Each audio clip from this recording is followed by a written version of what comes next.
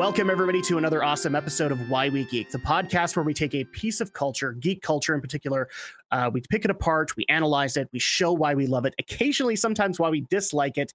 But today, I don't think that's actually going to be happening because we're talking about yet another genre-specific anime episode here. And I've got a special guest with me as I am discussing shonen anime today with Shay Terry. Is it Shay Terry that we actually go with?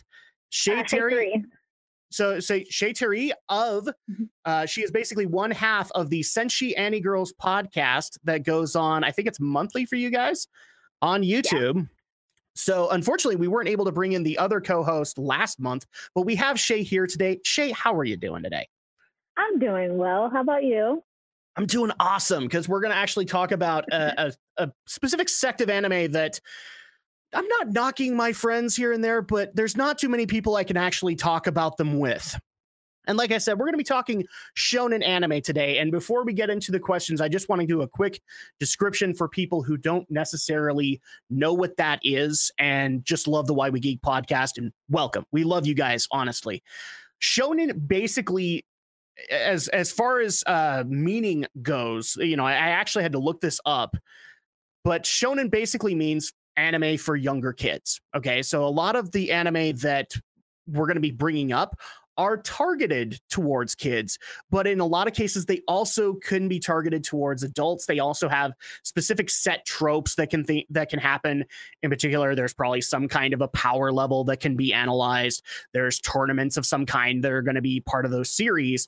And shonen actually is probably one of the bigger genres in the anime scope because there's so many anime that can be brought in and classified as such. I mean, some of the magical girl anime we brought in last month could also be classified as shonen. I mean, we were actually just doing a pre-show where we were talking about Sailor Moon. Sailor Moon technically is classified as shonen, as well as, I believe its own distinction is shoujo. So you have those. You have Cardcaptor Sakura can also be qualified as such. I know Ray Earth doesn't fall under the qualification, but somebody was actually telling me Cutie Honey, since it's been lasting so long, technically falls also under the classification. So now that I've bored you all to death with an actual dictionary meaning, that's what I do here, people. Let's actually go ahead and get into our first question. And I always start this podcast off the same way, and that is, Shay, what is your first exposure to? I'm going to actually broaden the first one to anime, period. Okay, so like, what was your first ever exposure to anime? And then what was the anime that got you solidly as a shonen fan? Okay, so for example, I'll go ahead and answer it while you think of your answer. For me, like, my first exposure is like any kid of the 80s, Voltron. Okay, Voltron was like my first exposure, getting up at Sunday morning, waiting for Transformers to come on, and it was also coupled with this other show called Voltron, Defender of the Universe.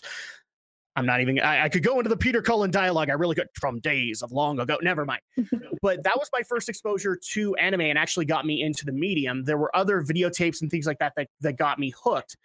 What got me hooked, however, as a fan of shonen anime, at least solidly of that particular franchise, I didn't have a whole lot of exposure to things like Dragon Ball growing up. They were always on weird channels that I never got access to until when I moved up to Idaho. I got access to the weird Oceanic dub that people love to make fun of.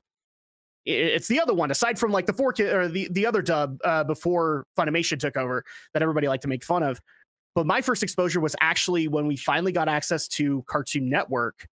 And I got to see a series by the name of Yu Yu Hakusho, aka Poltergeist Report. And I didn't know what it was about. I didn't know anything because I came in the middle of the series, and I literally looked at it and went, "This is Dragon Ball," because I knew the concept of Dragon Ball, but I didn't know all of the details. But I'm like, "This is Dragon Ball, but with demons," and yet somehow it's way more compelling.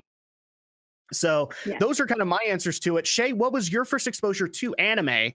And then what made you a solid fan of shonen anime?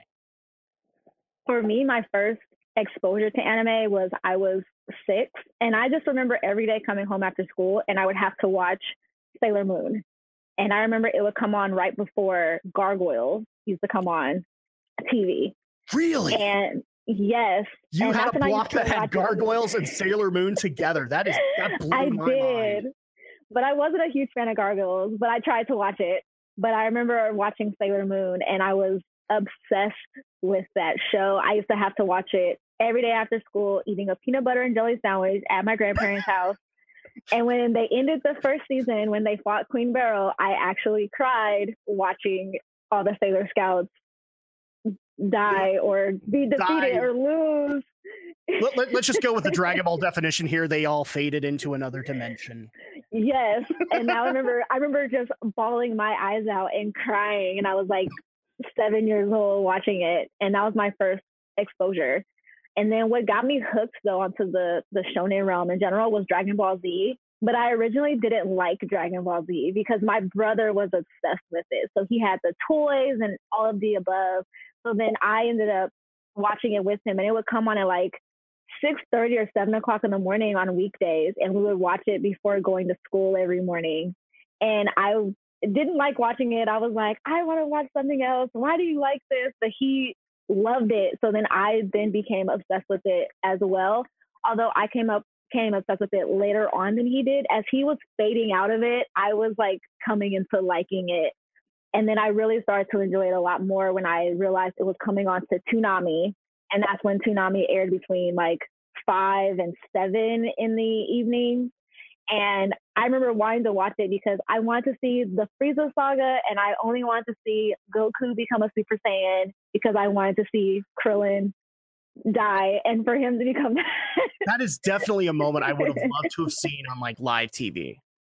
Just to see a bunch of people react to that. I had to wait later until like renting a video and seeing it. And I'll admit, like that took kind of the luster out of it. Is like, Mhm. oh, okay, well, I can just rewind it whenever, and I can see this ascension of power that has pretty much defined that series. Like from there on in, there has to be another startling transformation. I mean, Yeah. they just barely ended the Tournament of Power, didn't they? Yeah, so they just barely ended that saga. It had to end with a transformation. So that's something that's literally defined their genre there. But I especially love the story that you had there. Is like you had to have a peanut butter and jelly sandwich with your Sailor Moon. It's like, Grandpa, you ruined my afternoon. Oh, I used to hate if they like had to run errands because I think Sailor Moon would come on like 3:30 or 4. And this was, of course, before kids. There was like DVRs and able to Yeah. record your show so you could watch it later. It was like if you missed it, you missed it. And I used to hate if my grandparents were like, "Oh, I have to run an errand before we go home," and I was like, "No, I'm gonna miss my Sailor Moon." I was like, "I'm so upset." You're Darth Vader in episode 3. No. Yes. And then I remember buying like the videotapes for it. And this was when Blockbuster was still around. And I remember buying the Sailor Moon Promise of the Rose on VHS, and then Gotcha. buying the Sailor Moon the movie S on VHS, and then so on and so forth. And then my brother, of course, had Dragon Ball Z videos that he bought, the history of Trunks, Broly, the legendary Super Saiyan, and us watching it, with my dad, and my dad not understanding Dragon Ball Z at all. He's like, all I hear is screaming half the time, and I don't understand what you're watching. Yeah, my dad was kind of there too. Like he knew enough that my dad would literally look at anime and just go. He literally would say this: "It's lazy animation," and the only reason that he would say that is because he was used to Disney. Like Disney would do Mm-hmm. continuous cell animation, whereas anime was always trying to find those ways to cut the budget, kind of thing. So, his example always would be like Speed Racer. And look, I'm not necessarily saying he's wrong. I mean, Speed Racer is just kind of hokey, but at the same time, this is what they did as cost cutting measures to not have to animate every single thing. Mm-hmm. But yeah, so we have the first thing that got you into it was Sailor Moon, and then you Mm-hmm. said the thing that kept you into Shonen was Dragon Ball. So at that Yes. point, that's an interesting switch there because, like you said, your brother was the Dragon Ball Z fan, and then eventually Mm-hmm. you just kind of came into your own on that. I guess Mm-hmm. the additional question I've got to ask is, so has that continued on? Have you been watching Super and all of that? I remember at one point I was watching when DBZ Kai came out. I was watching that for a little bit before that got canceled and before that was no longer a thing. I haven't watched Dragon Ball Z Super yet. I think I'm waiting because of the fact that I'm so used to like watching Dragon Ball Z dubbed that I Yes. haven't watched it subbed. So that for me was like I have to wait my boyfriend loves watching Dragon Ball Z Super, so he's been watching it. So he's just like, you have to watch this. I'm like, I haven't seen any of it. I can't. I'll admit, I have not spoiled like I've seen pieces of the Tournament of Power. Like I poked in at episode 109, 110 to see Ultra Instinct like anybody else did, but I'm literally not spoiling anything else in that Tournament of Power because I'm so used to the Funimation dub at this point. I need to hear it from them. I need to hear Chris Sabat as Vegeta. Otherwise, it sounds so weird to hear the Japanese voice now. Yes, like, for me, there's a lot of shows I'm like that with. Yeah, like there are very few times where I will sacrifice enough to go and watch the sub of a particular anime. In particular, like when a new Gundam series comes out, I'll watch that because I can wait for a dub on that. And then Full Metal Alchemist Brotherhood. That was so good. I couldn't wait. And I actually did watch that subbed. So that was another thing too. Another show that I remember I waited, but I had to wait for it to be dubbed. And I tried it subtitled, but I just couldn't do it, was Inuyasha. I watched it when Final Act came out and everyone was just like, oh, Final Act is finally out. And I was like, oh my God, it's going to have an ending. Okay, I'll watch it subbed. And then they showed Sesshomaru and he talked and I was like, I can't do it. I got to wait for the dub. And I ended up waiting for the dub and I didn't care. If you were like, just watch it subbed, I was like, I can't. It sounds so different. I heard the sub of Final Act and I was so disappointed in it that this is actually how I coaxed my then like we had just barely gotten married wife to come and watch the previous seasons of Inuyasha with me, just so that we could wait out the dub for Final Act. And then finally I was able to see Final Act dubbed. Okay, so we have these questions in particular. So basically these are the absolute favorites that we have. The next question that I need to get into, because everybody loves to have this discussion about shonen, and that is always, it comes to the protagonists. Now, the protagonists always kind of have that default, they have to have this trait in their personality. They have to always want to fight, things like that. You know, the best way to look at it, if you're not a fan of shonen, look at Goku in Dragon Ball Z. He's kind of the template for a shonen protagonist. And so at that point, I mean, there are deviations here and there, but let's go ahead and go there. Who is your favorite shonen protagonist? Because here's the thing, you can love Dragon Ball Z, but if you talk to a lot of fans, Goku's not their favorite. Like, I know a lot of people who are of the camp that when the Buu Saga happened, Goku should never have been shown. It should have totally been around Gohan. And I do know like a bunch of other people who will go, well, Dragon Ball Z is great, but its protagonist really sucks. So who is your favorite shonen protagonist? My favorite shonen protagonist, I kind of want to go with Yusuke from Yu Yu Hakusho. It's kind of one of my favorites because while he loved to fight, he wasn't the all-around nice guy either. Like he was bad. Like he was a juvenile delinquent, and they showed that from the very beginning of the series. He was still a very likable character, but he kind of had that Vegeta-esque essence about him because Vegeta was my favorite character in Dragon Ball Z, even though he's the bad guy. Like he's my favorite. Yeah. But that's how Yusuke was for me. It's like you can't. He's supposed to be bad, but you're like, I like him. Like I like that he's rough around the edges.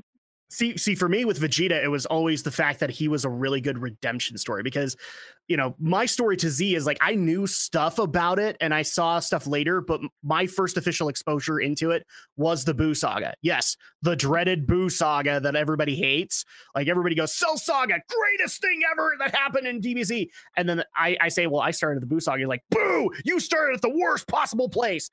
But that's when Vegeta actually becomes like a legit redemption story. So at that point, that's why I love Vegeta as a character. So I could totally relate with you on that. And I'm also just very proud because I didn't actually bring up Yusuke. You brought him up.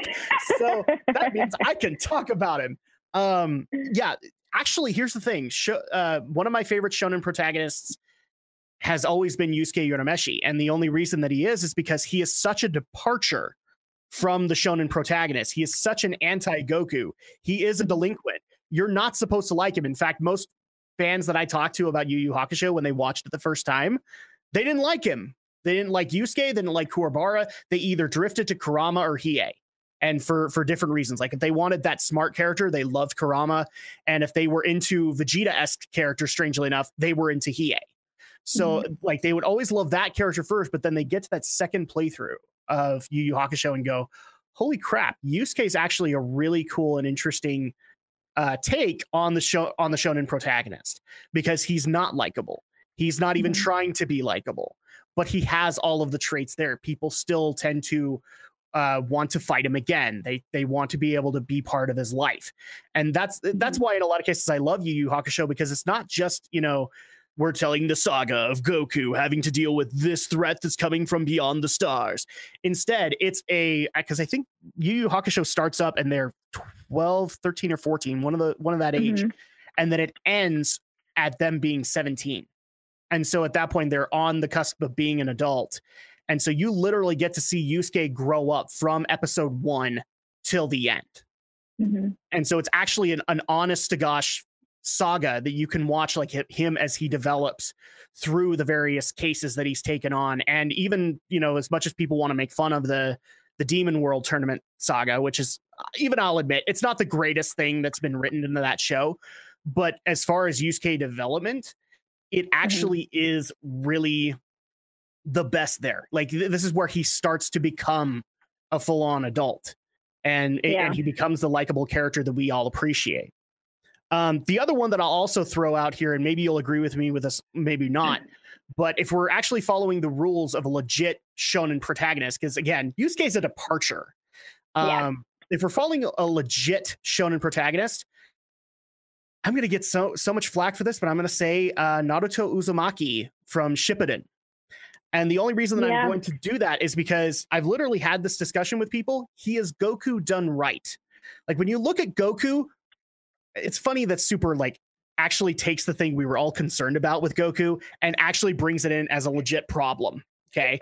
Is that he has to fight the next big guy, and it's always been a problem and we've never acknowledged it. But with Naruto, they take that exact same foil and then just say, okay, well, we don't want to do just he enjoys fighting for the sake of fighting. We also want to make him like a legit protector. And as much as we all want to make fun of the whole, what is it they call it? Talk no jutsu, that is his power and his power alone. Talk no jutsu, like for as much as we want to make fun of that, it's what makes Naruto very relatable to a lot of people, because he doesn't just look at his enemy, he understands where they're at, because a lot of the enemies that he's dealing with are very much like himself and what he had to deal with. The only difference is he had Iruka, he had numerous other things to pull him away from the dark side, and you know, he could have just become a guy who wanted to destroy the world like anybody else, but instead he had that support circle that came in near the later end that helped him to be able to understand all of these villains, but at the same time want to end their tyranny, want to save the day, kind of thing. So I will always appreciate Naruto Uzumaki for being a proper foil of a shonen protagonist. I also agree with you on that one, because Naruto was also very likable, whereas a lot of people for Goku was always like you said, like a love-hate. Like people liked him because he was the protagonist, but then he had some major issues with his own character that made people kind of dislike him. So with Naruto, since he always had that underlying like of him being alone, of him being isolated, and you know his backstory, that made him so much more likable, because he had a problem, but he's also trying to overcome that own issue. And you see him not letting the fact that he has been isolated by the villagers of the Leaf Village not basically bring him down. Because I remember watching his backstory when they do like a whole flashback episode and they show like how he was treated and everything else, just from him being a little kid. And I remember like watching that episode with like tears in my eyes and like, man, like I really enjoy Naruto as a character. Like even though he's a protagonist and he's gonna be powering up and fighting everybody, but since he has this deep rooted, you know, backstory that so many people can probably relate to in different parts of their life, if they'd ever felt isolated or alone or anything like that, that they can see that and be like, okay, I deeply understand this character. Well, and one of the things that actually was really cool about Naruto is, this is another trait of shonen, is you get a bunch of flashback episodes to bring people up to speed, but his was one of those few cases where I didn't mind it, because every time they did it, they always had a new element to be able to add. So like his relationship with Sasuke, his relationship with Iruka. One of my particular favorites is when he eventually gets to meet his father and his mother. through the various vision quests or whatever he's doing to be able to have that, because he gets their history, but then he also gets to have the praise that we all like are in tears going, he deserves this so much. That he's so much more than what his father was in his day. He is so much more than what his mother was in her day. And you get to see like why in Boruto he is, I'm not going to say worshipped as a god, but basically the one thing that ties the entire ninja world together, kind of thing, because their love of Naruto is what actually helps things remain as peaceful as they are in now Boruto instead of Naruto. And actually, what's funny is our chat is actually agreeing with us. Naruto beats DBZ. So we actually have Art of Anime, one of our people in the chat, telling us that even vanilla Naruto beats DBZ Goku, in my opinion. But I like vanilla Goku over, you like vanilla Goku over vanilla Naruto. And I would technically agree with you on that, because he's still kind of a whiny kid, but Shippuden is actually what fills him out, in my opinion. That's the funniest thing is like there are a few exceptions where I say original Naruto did characters better than Shippuden. And for example, one of mine is Rock Lee. Rock Lee was actually really cool to watch progress in regular Naruto, and I actually got disappointed that Shippuden didn't focus on it as much. Yeah. I mean, for crying out loud, he got the DBZ fight. All right. We all can at least give this credit. He got the DBZ fight in Naruto. He did. And by the way, that was the most badass fight ever in Naruto. All right. So that's the example of shonen protagonists. I have to go to the opposite. So who is your favorite shonen villain? So the antagonists that you actually have to deal with. It doesn't necessarily have to be like, we're not saying you have to couple Sasuke with Naruto. Okay. You don't have to do that because here's the thing. Some people like Sasuke. I'm not in that spectrum. I have problems with him, but there are great villains literally strewn throughout shonen that whether they be subtle manipulators, whether they be outright just evil people, they are amazing threats to actually see happen. And actually this one I'm going to, since it's shonen is so big, I'm going to expand it on it. If you want to do like a top 3 shonen villains, you're more than welcome to. But I guess I'll go ahead and start so you can kind of think of some. The 3 that come to mind for me are obviously Vegeta. Vegeta is still like a very awesome villain. Even in the Cell games, he is still very villainous. And so at that point, even all of his villainous actions, they make you hate him, but they make you love to hate him. Because in some weird way, he's right. Like you have to abolish this threat here and now. And he's just the only one who's willing to do the job. The second one I have to give credit to is the guy who defined Yu Yu Hakusho, and that is Shinobu Sensui. Eventually, that Chapter Black arc, he is, I've seen some people debate like, who is better, Toguro or Sensui? They don't bring up Demon World Tournament because there technically really isn't even a villain there. I mean, Yomi counts, but not really. But Sensui, there were so many layers to that character. Even when you didn't know anything about him, it made you thirst for more information. And when you thought you were done, they'd throw you a left hook and you'd be like, oh, I totally love this concept. For example, one of my favorite moments is the emergence of his multiple personalities. So we didn't know this up until this point. We thought we were dealing with just the legit Shinobu. And then all of a sudden, his hand turns into a gun, Yusuke's shot, and he is acting 100% differently than he was before. And then you learn that there's not just one multiple personality within him, there's 7 of them. You don't even meet all 7, but you almost want to meet all 7 just to see how different they all are. So I'll bring up Shinobu Sensui as also another really great shonen protagonist or antagonist. And then the other one that I have to bring up is, I'm going to give you Naruto guys a little bit of a heads up, because even I will admit that in Shippuden, the build up to Madara Uchiha was pretty freaking amazing. And it got ultimate payoff. I mean, you're not supposed to be cheering for him, but when he comes out and he kicks the crap out of thousands and thousands of ninja, it's damn satisfying to watch. It really is. And then just every time your heroes would pull out something to help out with the struggle, and then he'd pull something out. It just got better and better and better. I really wish Madara had shown up so much earlier in the series than he did, but he was a great climax to, well, not overall climax because eventually Kaguya happened, but he was actually a really great final protagonist for the ninja world, not just Naruto, but the ninja world to take on. So who would you consider to be your 3 best shonen antagonists? So one of them is actually from, I don't know if it counts as like one or if it's as a whole, but I kind of want to go with the generation of miracles in Kuroko's basketball.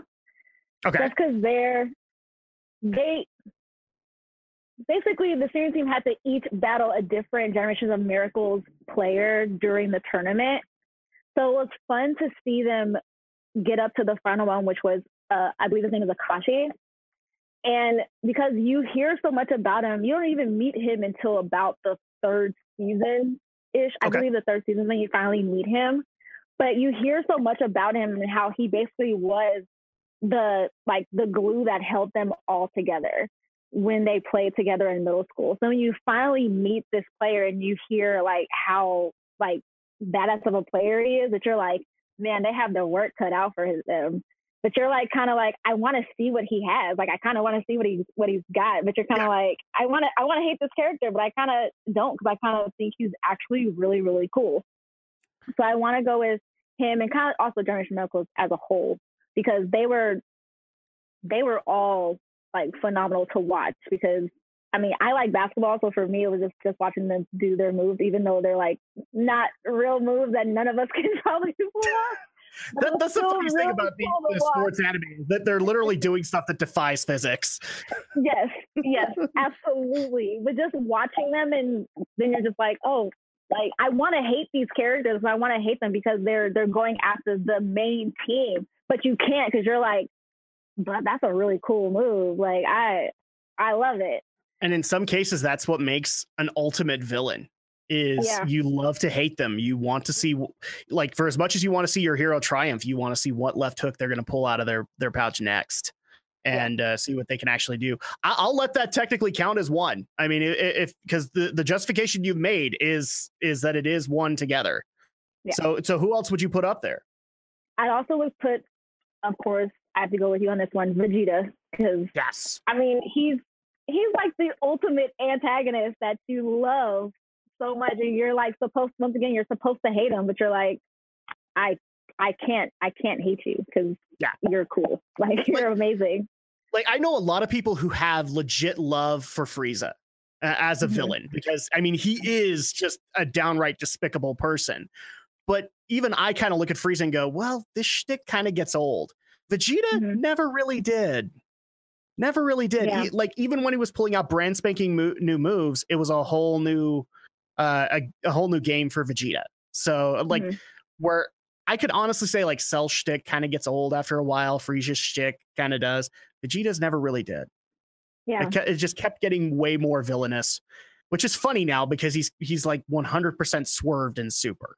He's like the ultra good guy now. Yeah. All right. I think for my last one, some people might disagree with me, because in reality, I don't see this. I see this character as both a protagonist and an antagonist in a lot of ways. And I kind of want to go with Light Yagami in Death Note, because he was a protagonist, but he's also kind of the antagonist, because you grow to hate him, because you grow to hate what he's doing sometimes. But he's also one of the main characters of the series. And you start to see, while L is kind of brought in as an antagonist, you start to see him as a protagonist because he's trying to defeat Light. But you also love to hate Light in a lot of ways, because you're like, I understand what he's doing, but he's going about it the wrong way. But you're also in another way, you like him because he is so smart and he's doing everything in a way that you're like, I want to see how he's going to get out of this next. Is he gonna somehow defeat L? Is he gonna somehow work around it? And that's technically what held that series together, is Light versus L. I mean, as much as I'm in the camp with a lot of people where, like, when L died, spoiler, he dies. Yeah. When L died, I lost interest because what was it? Mello and Nier, they never met up to L. They never I had also his have to standard. agree with you. I Yeah. have to agree with you on that one because Elle was just like everything, and he was, even though he's like the person that's investigating, he was also such a weird character in general. From how he sat to how he liked sweets, he was creepy, but he was also like amazing all in one instance. And he was also very smart. So seeing him and Light going against each other, but also on the same team in a lot of instances because they started working together, even though Elle was like, I know something's up with Light, but he couldn't, once he figured it out, but that was the end, once he figured out what was actually going on. But even just to see that battle of intelligence between the both of them, because Elle was very intelligent, but Light was also intelligent. And for Light to be a high schooler and Elle to be like a grown adult was like, who's gonna win in this battle of wills? And while ultimately, Light ultimately won, Light also ultimately at the end of things lost. And here's the thing: as much as I hated Mello and Nier, that last episode where we got the final reveal and everybody got to see Light for who he was, it was damn satisfying. Okay, so like, will I admit that the arc going to that point was equally satisfying? No, it wasn't. Yeah. In fact, they could have literally taken those 10 or so episodes out and I would have been okay with it.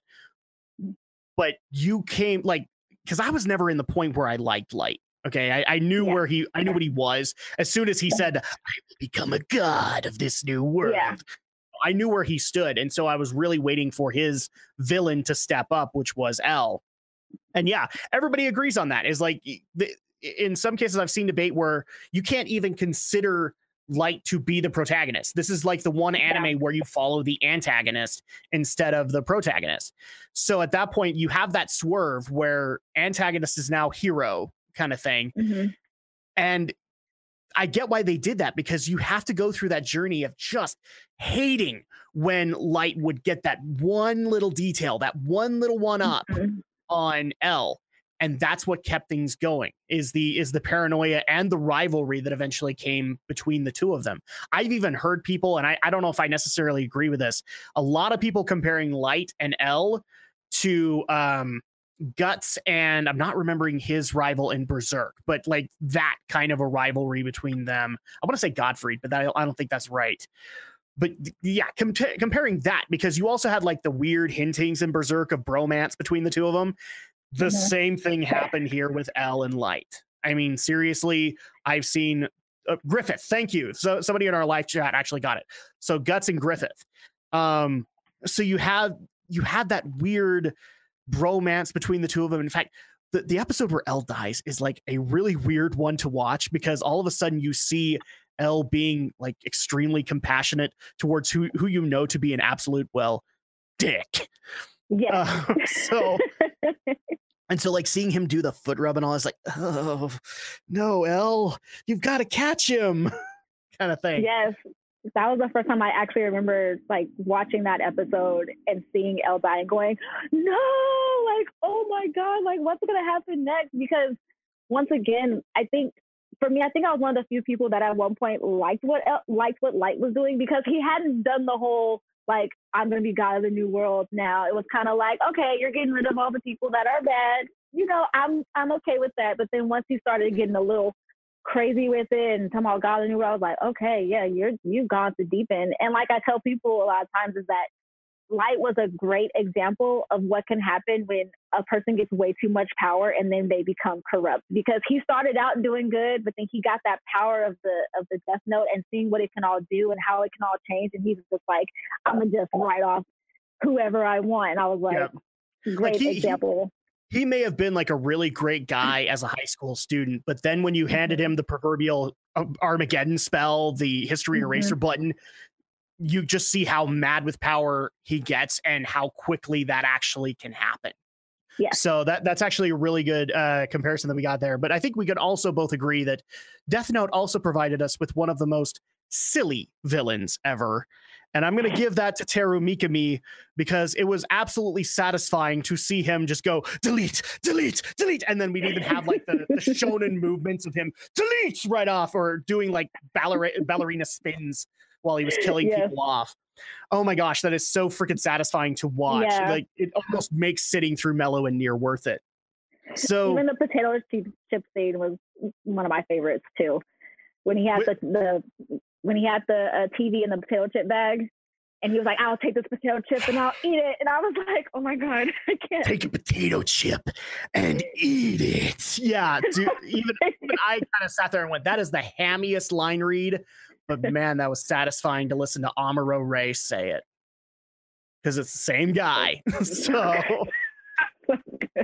Yeah, the funniest thing is like the guy who played Light Yagami eventually went on, like he's done so many Gundam series for them for Sunrise. So like I'm sitting there going, dude, I am literally hearing Setsuna F. Seiei and Kachiro Rababa Winner and Amuro Ray all talking about potato chips and eating it. That is the weirdest thing ever. Yes. And I even love the voice actor for L, who actually the only credit he had before then was he was on Battlestar Galactica, the sci-fi reboot. So, all right, we've talked about the best. We've talked about the absolute worst villains that we can possibly discuss here. The next thing that we need to get into, and it's not necessarily a criticism because it can go either way, but it is something with shonen that we have to address, and that is the filler arcs. Oh, and so this is going to be kind of a two-pronged question. The first being, sorry, you're moving your laptop. That's actually like, okay. I'm sorry, I was using my laptop charger. No, it's all right. So at that point, the first question is, what is your overall viewpoint on a filler arc? Like, you know, do you think that they're necessary for a shonen series, or like, do you think that there are good or bad ones, kind of thing? And then the next question is basically, if you have a best filler arc, you could go ahead and mention it, and a worst filler arc. My opinion on filler arcs is, look, there's actually something. I can get why a lot of people don't like filler. Okay, because when you're like 250 episodes into an anime and you're very invested in the plot line that it's trying to tell you, the fact that you have to realize that, yeah, a mangaka hasn't necessarily finished out that arc, and so they have to buy time for him to do so. So you can understand that particular aspect. It's still frustrating. So I will agree with a lot of people that it is frustrating, but filler has been done well in shonen series.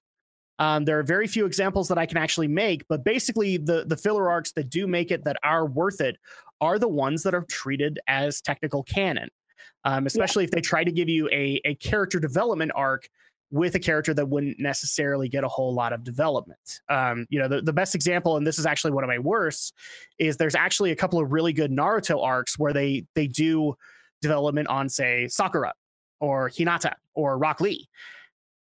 And they actually are really cool development-wise for those characters. But then when they're non-canonical and they're never mentioned again, it's like, oh, well, that's kind of pointless. That's kind of dumb.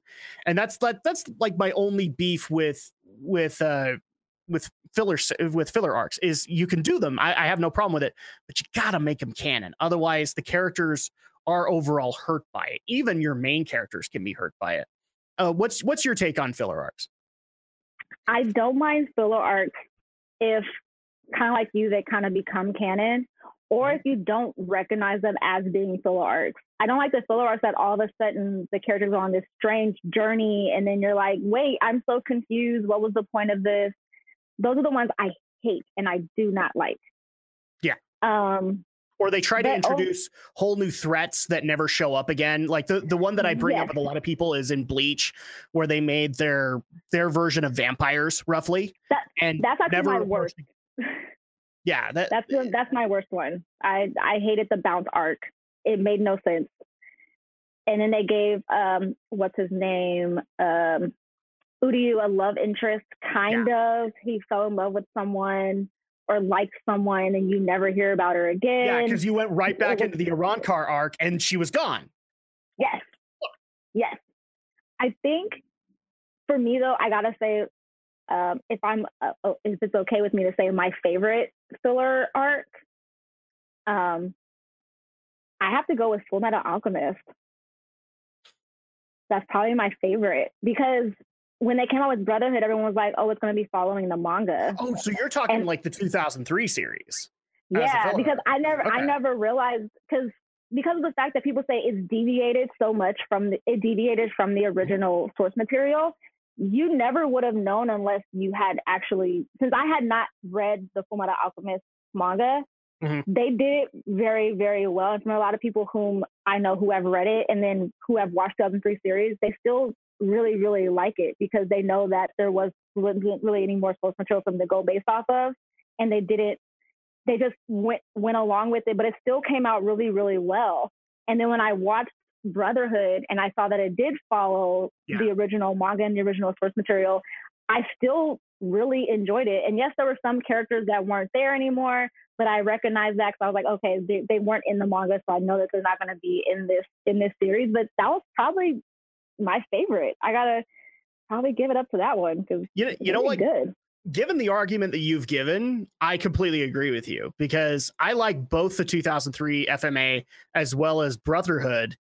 I like Brotherhood a little bit more. And the main reason I do is because some of the homunculi and some of the other character decisions that were done so much better in Brotherhood, in my opinion.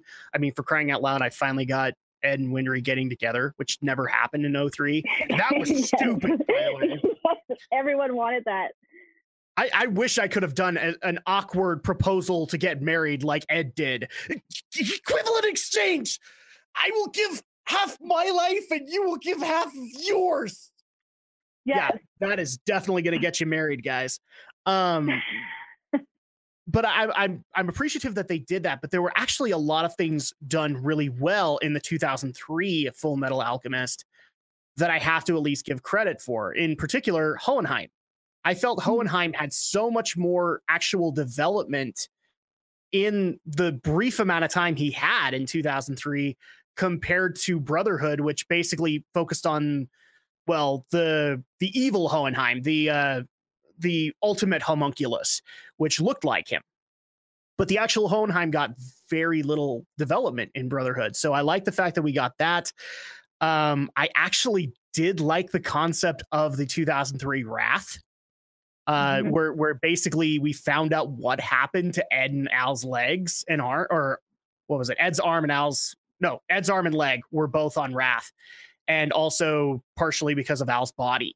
So at that point, you got a really cool character out of that, even though I also do like the fact that the Fuhrer in Brotherhood is Wrath in that. And instead they have a whole new Pride, and that Pride works a little bit better than the Fuhrer. So given your argument, I actually agree. Like 03 is a really good filler arc while they filled out Full Metal Alchemist and then eventually did Brotherhood. And Brotherhood is the superior deal. Although I will give props to Conqueror of Shambhala. It's like one of the few anime movies that I still can watch every now and then. Yeah. They gave everybody what they wanted without putting the show on a hiatus, which is what I think a lot of people don't always like, is when a show just stops because there's no more source materials. That's why people come out with filler arcs. But instead of them doing that, which is very similar to like Naruto did, because they went on like a hiatus and then they came out with Shippuden once they had more source material, which a lot of people did like, but Naruto still did have fillers in between in both Naruto, the original one, and both in Shippuden. Well, and I also think that the transition was very helpful, not just for the mangaka, but also for the audience, is that eventually, you know, yes, this is a kid's anime, and I'm not necessarily faulting it for that, but when your side characters are more liked than your main characters in there, you obviously need to kind of look at the drawing board a little bit and refigure out, like, how am I going to get people to like Naruto? Shippuden is amazing in so many regards to these characters because it actually takes stuff you absolutely hated about them in the original and fixes them by basically saying they grew up. And it makes sense for them to do so. Naruto's a much better character in Shippuden compared to his original. And, you know, in his original form, he's just a comic relief kind of protagonist. He's very much like a Monkey D. Luffy or a Goku. Also helps seeing a character grow up. Yeah, because I think that's where a lot of people find the dilemma with Pokemon, is that you never see Ash actually grow up. He stays 10 and everyone's like, he's over 10 years old by now. Instead of seeing him grown up, you just see him grown more derpy. Exactly. You're just like, he's still 10. I'm sorry, guys. I'm one of those people that is very much against the new animation style for Pokemon. Like, I don't have a problem with Ash if they want to keep him 10 years old. That's fine. I don't have to watch. But when they did that whole Sun and Moon transition, I'm just like, well, he didn't grow up. He just grew more derpy. Yeah. That's what they did. And also just, oh yeah, by the way, we're going to put Misty and Brock with him again. No reason. We're just going to do it. Gee, I almost wonder like if they're trying to recreate the first season. Maybe you should have just ended things. I know people don't want them to actually end. Like there are literally people out there, I've met them, that want like for every new game that comes out to be a season of Pokemon that covers it. I'm just like, well, guys, but the show's been going on for so many years, and it's been over 20 years. Like it's been out at least they said almost like 20 years. This show has been out. There's only so many times that you can take an episode that you did in Indigo and bring it back in Johto and bring it back in Hoenn, and if for it to still remain relevant. I mean, there'll be new kids that'll watch it, but for somebody who's been watching, like my wife, who's been watching from episode 1 and consistently watches, where she's seen that story arc before and she knows what it is, and she could literally go back and watch the first episode that she saw it in and be okay with it. It's been going for 20 years. Eventually a series has to end. You know, it's one of those things where I still have that argument, like The Simpsons will never die. Yes, it will. Yes, it will eventually. All right. And so we're actually running out of time here, but I do have one additional question that I want to get to. And that is, this is something that I've actually seen in your vlogs. You handle quite a bit. And I've dealt with it a number of times in my life and when we're going to theme it around shonen. So at that point, like if somebody actually came to you today, like a friend of yours just said, you know, I've been looking to get into this whole anime thing and I would love to try this shonen stuff out with you. What is like the one series you'd recommend to anybody who's walking in like unaffected by any form of anime? Like this has to be the gateway drug of shonen anime. Ooh, it's actually kind of hard because for me, it's hard. All the ones that I've ever recommended, like Cowboy Bebop worked, but Cowboy Bebop is shonen. So right. Like for me, I always go based off of who it is that's mostly asking me and like based off of what their personality is. So like with my friends, I've recommended like Ouran High School Host Club or like Peach Girl and stuff like that. But it's like a shonen, man, I probably would have to go with probably like Full Metal Alchemist or maybe even Death Note, just because since a lot of people I know who know anything about anime always deviate to like the 90s anime that we watched as kids. So they always deviate to like Pokemon, Sailor Moon, and also of course DBZ.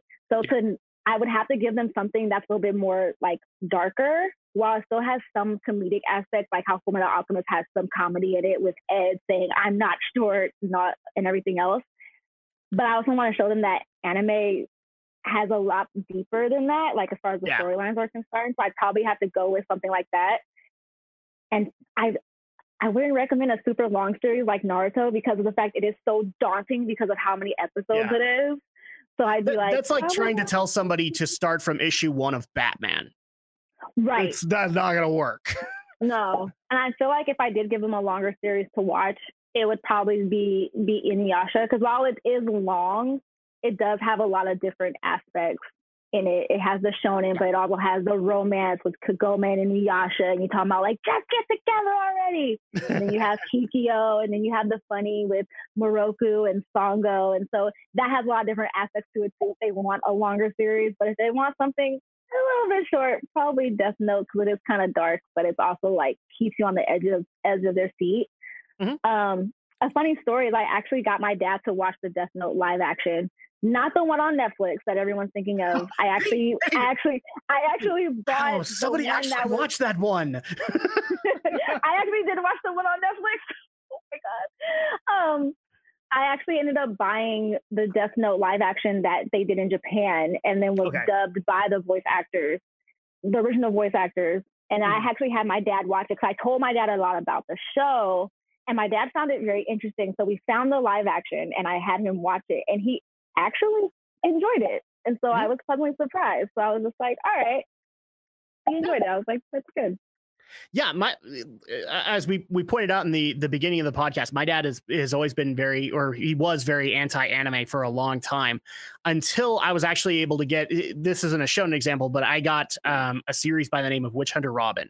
It had been shown on Adult Swim here and there, and as soon as I got it on DVD, like I was binge watching it, and he watched it with me, and it's the only time I ever got him to actually sit down and watch anime with me, and he didn't complain.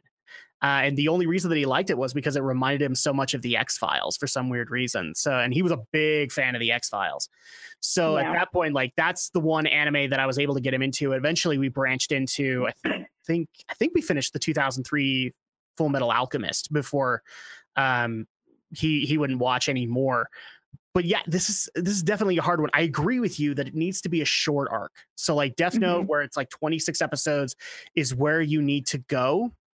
Yeah, if you try with like Dragon Ball or Dragon Ball Z, there's too much there for somebody to digest. And if you're trying to get somebody just brand spanking new into it, a show with like 500 episodes isn't really going to do the job. One, I would probably recommend it. I don't know if this would technically count as shonen, but I'm just going to bounce it out to the chat and see what you guys think. Outlaw Star, because it's probably like, I know the comparisons to Cowboy Bebop, and yeah, there are some subtle comparisons that you can do, but I think that there's enough of the whimsy and adventure of shonen in Outlaw Star that, and it's short enough that you could probably get other people into it. But as you kind of brought up, it depends on personality. It depends on so much stuff that it becomes a real difficult question to answer, because in some cases, that 500 episode arc is the only thing that's ever going to work for them. You know, I would love to recommend Yu Yu Hakusho to people. It's 120 episodes. That's not going to work. Yeah. So I guess my answer right off the bat would, I think Death Note also works because it, you know, if you look at modern day TV today, like Walking Dead and all that stuff, it's dark enough and it's got your brain percolating enough that enough people are going to love it. But I also think if you're going to go for the whimsy and adventure, I think Outlaw Star kind of fills that out for a lot of people. Or Trigun. Trigun would do it too. I was just thinking that because I was like just thinking of Trigun because it has that whimsy feel. And you also, of course, have Vash, who's hilarious, but can also be a badass when it comes down to it. But he's also very comedic. Yeah. So it kind of fulfills both those aspects. But just like what you said, when it comes down to personality, like another example with my dad is I got my dad to actually sit down and watch. It's not a shonen by any means at all, but he sat down and watched it with me, and it was Crayon Shin-chan. He sat there and watched all 3 seasons with me. Really? And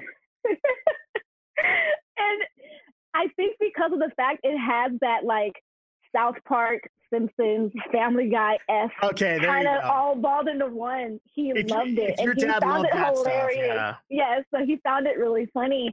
Whereas for like my mom, it definitely wouldn't be Shin-chan. It would probably be something like, you know, she knows a lot about Sailor Moon, so it probably would be like Sailor Moon or maybe even like Peach Girl or something that has a lot more drama involved in it or anything. But my dad, he was watching that with me. He's seen a couple of episodes of Bleach also with me, just because he's seeing he heard the whole, you bastard. And I'm just like, he's like, what is this? And I'm just like, oh, it's Bleach. He watched it with me. But Shin-chan took it home. Shin-chan, he was sitting down watching every episode with me, and he found it hilarious. But very funny. You know what? If he liked South Park, if he liked Simpsons, then Shin-chan would work. Whereas my dad watched a couple of things of Shin-chan and what was the other one that was paired with it on Adult Swim for a while? Super Milk-chan, I think is what it was called. And those two drove him nuts. and he liked the Simpsons, but barely. So like occasionally they'd make that one joke that he laughed at. So like the perfect example is I can't remember. It's the one where Homer goes into space. That's probably the first full episode my dad ever liked. Okay, because it had a bunch of engineering elements and jokes there that he just loved. But then he watched Shin-chan. He's just like, what the frick is this? No, my dad watched all those shows with my brother and I. We probably weren't supposed to watch them, but we watched The Simpsons, Family Guy, Futurama. I mean, my dad even bought my brother and I the South Park movie when it came out, and my mom was very upset because she was just like, why did you buy them this movie? And then he even took Beavis and Butthead. That we used to watch that too. Really? Wow. Okay. Yes. So at that point, I have to ask this now because we brought all these up. Has your dad ever seen Fooly Cooly? No, he hasn't. Oh, you need to introduce, especially with that new season coming up. I'd almost be interested to see what your dad thought of Fooly Cooly. Like, if he loves the outlandish crap that can happen sometimes in those shows, think what Fooly Cooly's going to do to his brain. Have you ever seen Fooly Cooly? I have not. It's sad. Oh my gosh. Oh my gosh. This is like one of those points where I actually want to sit in that living room and just see it blow both your minds. It's just kind of interesting because my dad and I are both on just a broad spectrum of what we like to watch in general. So my dad even bought which one is it? I know it's the samurai anime. Shampoo? No, the other one. I think he's voiced by Samuel L. Jackson. Oh, Afro Samurai. Yes, Afro Samurai. My dad bought it and he has it and he's watched it and he thoroughly enjoyed it as far as I know of. He's bought Battle Royale because I kind of forced him to buy it because I was just like, it's really good. So he's on a broad spectrum, so he'll probably enjoy it also. I mean, I even want to show him Kuroko's basketball because I'm like, you need to see this because you like basketball. I like basketball. I think you might kind of enjoy it.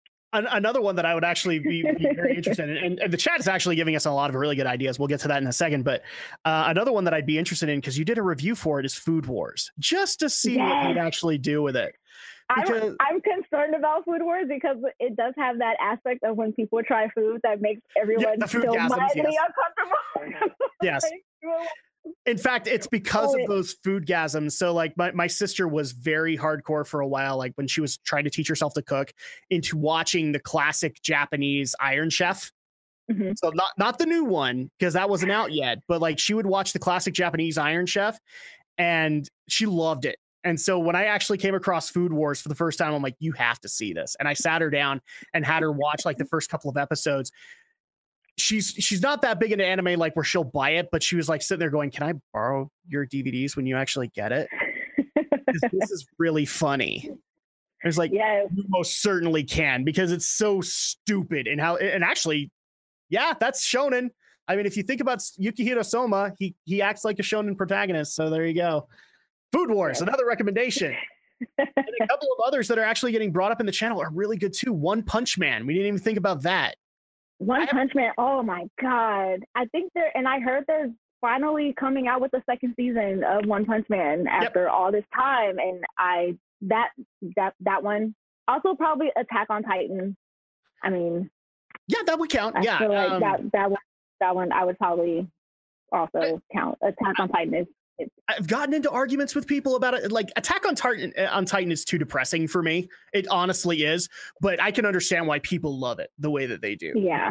I just didn't understand Levi as a character for the longest time, because before I started watching, and I told you this before I started watching Attack on Titan, everyone was like, oh, Levi, he's such a good character. So I'm thinking Levi's the main character. And then I started watching, I'm like, well, who is Levi and where is he? And then he shows up in the middle of the season and he doesn't do anything.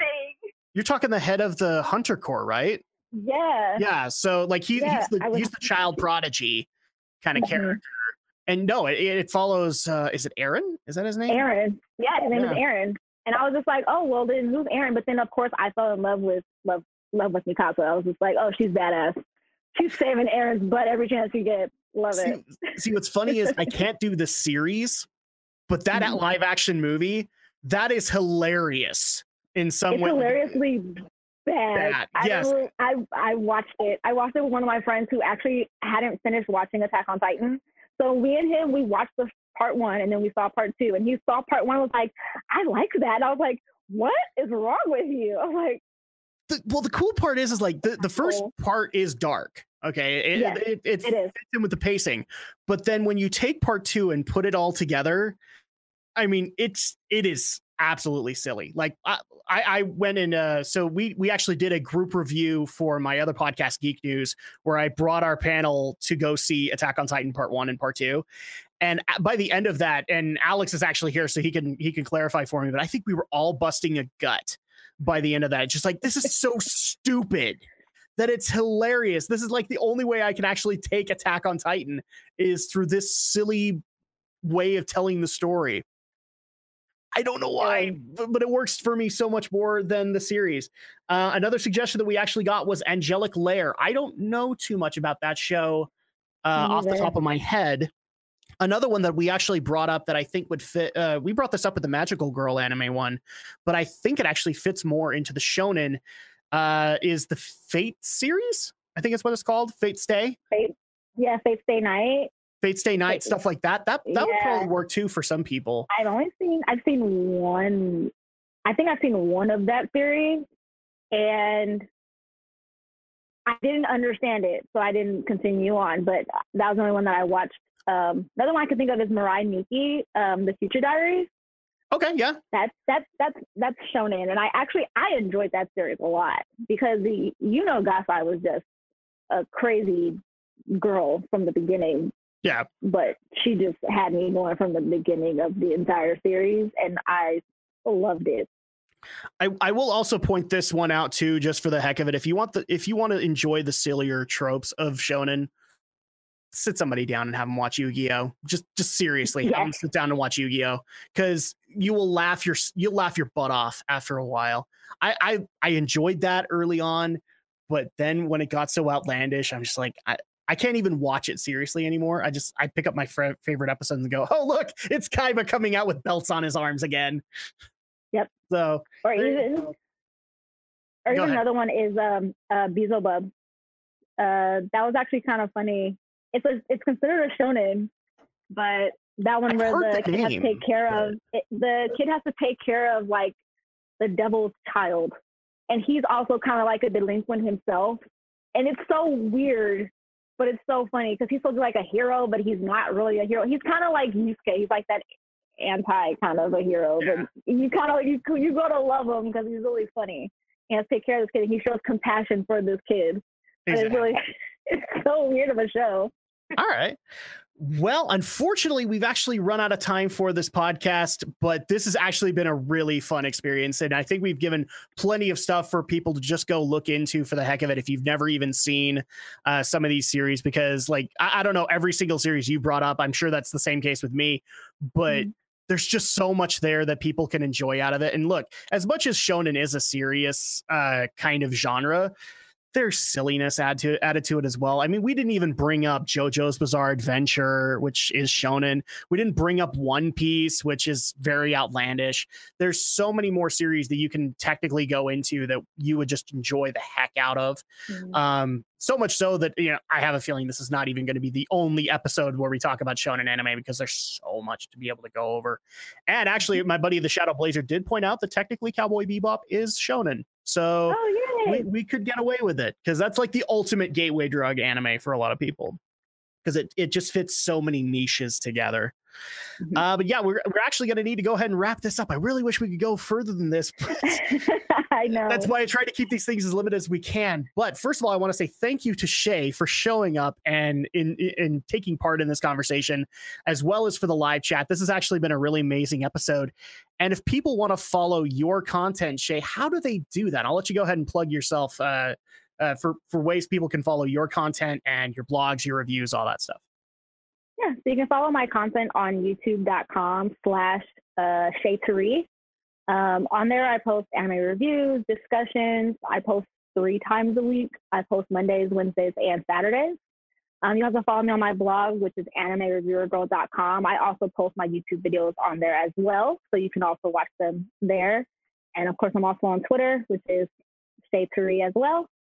And yeah, you can find me all on there. Yeah, and I actually couldn't recommend you guys more to Shay, because I'm a solid fan of the Motivational Mondays that you do. I've seen like there have been a couple of weeks where you haven't been able to do anything, and I understand that, but I always think that those are really good to be able to watch, especially during like the January to March doldrums, where everybody kind of has that trouble of getting started in the morning. So I'm a solid fan of that. And I also have enjoyed a lot of your reviews, in particular your Food Wars review, which I think you actually said you'll never go back. And I'm like, oh, please, you have to go and see season 2 and 3, because it gets so much weirder after that. I saw season 2. I need to watch season 3.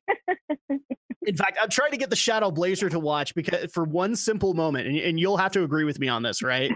It was the match between Megumi and I can't remember the guy's name, where it was like the ultimate brawl between the two of them. I can't remember his name, but he's Ami Nakari's assistant. Oh, yes. Yes. Ryubo, I think is his name, where they actually fought. And then all of a sudden, like we're hearing about how violent and ruthless he is, so much so that he took the head guy's robe and ripped it off, kind of thing. Like, because that's how you know this guy's satisfied. He rips his robe off. And when they actually get to her food and they give their scores and all that, and they start escorting them all out, all of a sudden you see the head guy go, and we're just like, what the heck? And he goes off into the bathroom. We find out that she actually did make him rip his clothes, just not the ones you thought. Yeah. Because it was, I think it was his loincloth that got ripped of how ruthless her food was. That's how silly anime can get. Yes, it can get very silly.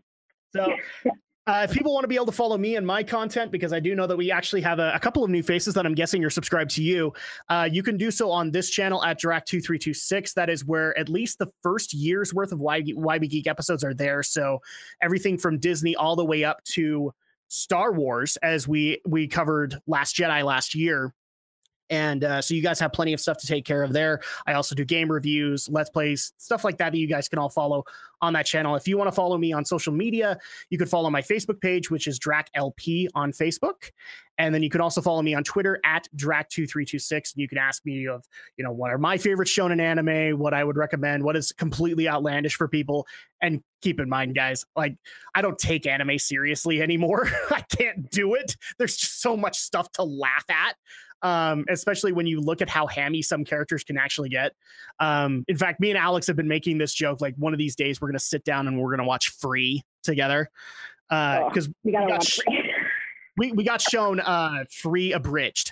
So like our buddy Aldo Gomez showed us Free abridged and we were laughing our butts off, and we just kind of looked at the animation and went, one of these days we just have to sit down and watch this show for how weird it must get. So those are the ways to be able to follow me. If you want to follow the podcast directly, the first thing that I recommend to you guys is support the RSS feed, which is whywegeek.podomatic.com. Eventually, this episode, even though it live streamed on YouTube, is going to make its way into the RSS feed so other people can enjoy it. And you can either catch that on the actual RSS feed on Podomatic, or you can look it up on iTunes or Google Play for Android users. So you can do that. And you can also follow Why We Geek on Twitter at Why We Geek. And you'll get up-to-the-minute information when I have a brand spanking new episode set up, who's going to possibly be in it, things like that. I kept kind of secret for this one because it was supposed to be so paired, and it's actually really sad we couldn't make the Magical Girl one work out with Lita. But that's just the kind of the way things go. And really quick, I also want to plug this because, again, you are one half of the Senshi Annie Girls podcast, which I believe goes once a month, isn't it? Yeah, we try to go once a month. It's a little bit harder for us to coordinate since we are on two very different sides of the world. So we're trying our best. Yeah, you're like looking at a 15-hour difference. I got a 17-hour difference with Lita. That it's pretty ridiculous. Mm-hmm. So you guys do once a month, and you guys take on various topics. It doesn't necessarily need to be a series. You guys can take on being a fan or being specifically. I think you guys have done one where you're a specific fan of manga compared to anime. There's so much more that you guys can check out there. And you can also follow them. So you can follow them on YouTube at Senshi Annie Girls Podcast. And then also you can follow them on Twitter, which is Senshi Annie Girls. So you guys can figure out when they're going to be going live and their guests and what they're going to be talking about that particular episode that they take on. So that's actually going to go ahead and do it for us. So thank you once again to Shay for showing up for Why We Geek. This has been really, really fun, actually. And hopefully we can. Now, again, this is going to depend on you guys. But I mean, if you guys want her to come back, she's already told me that she's got plenty of other stuff she can talk about. So if you guys want to see her back, let me know in the comments below. And I'd be more than happy to bring her back. And yeah, continue to show your support for the podcast so we can continue to do this for many more years to come. And of course, for me and for Sherry, we'll see you guys next time for the next episode of Why We Geek.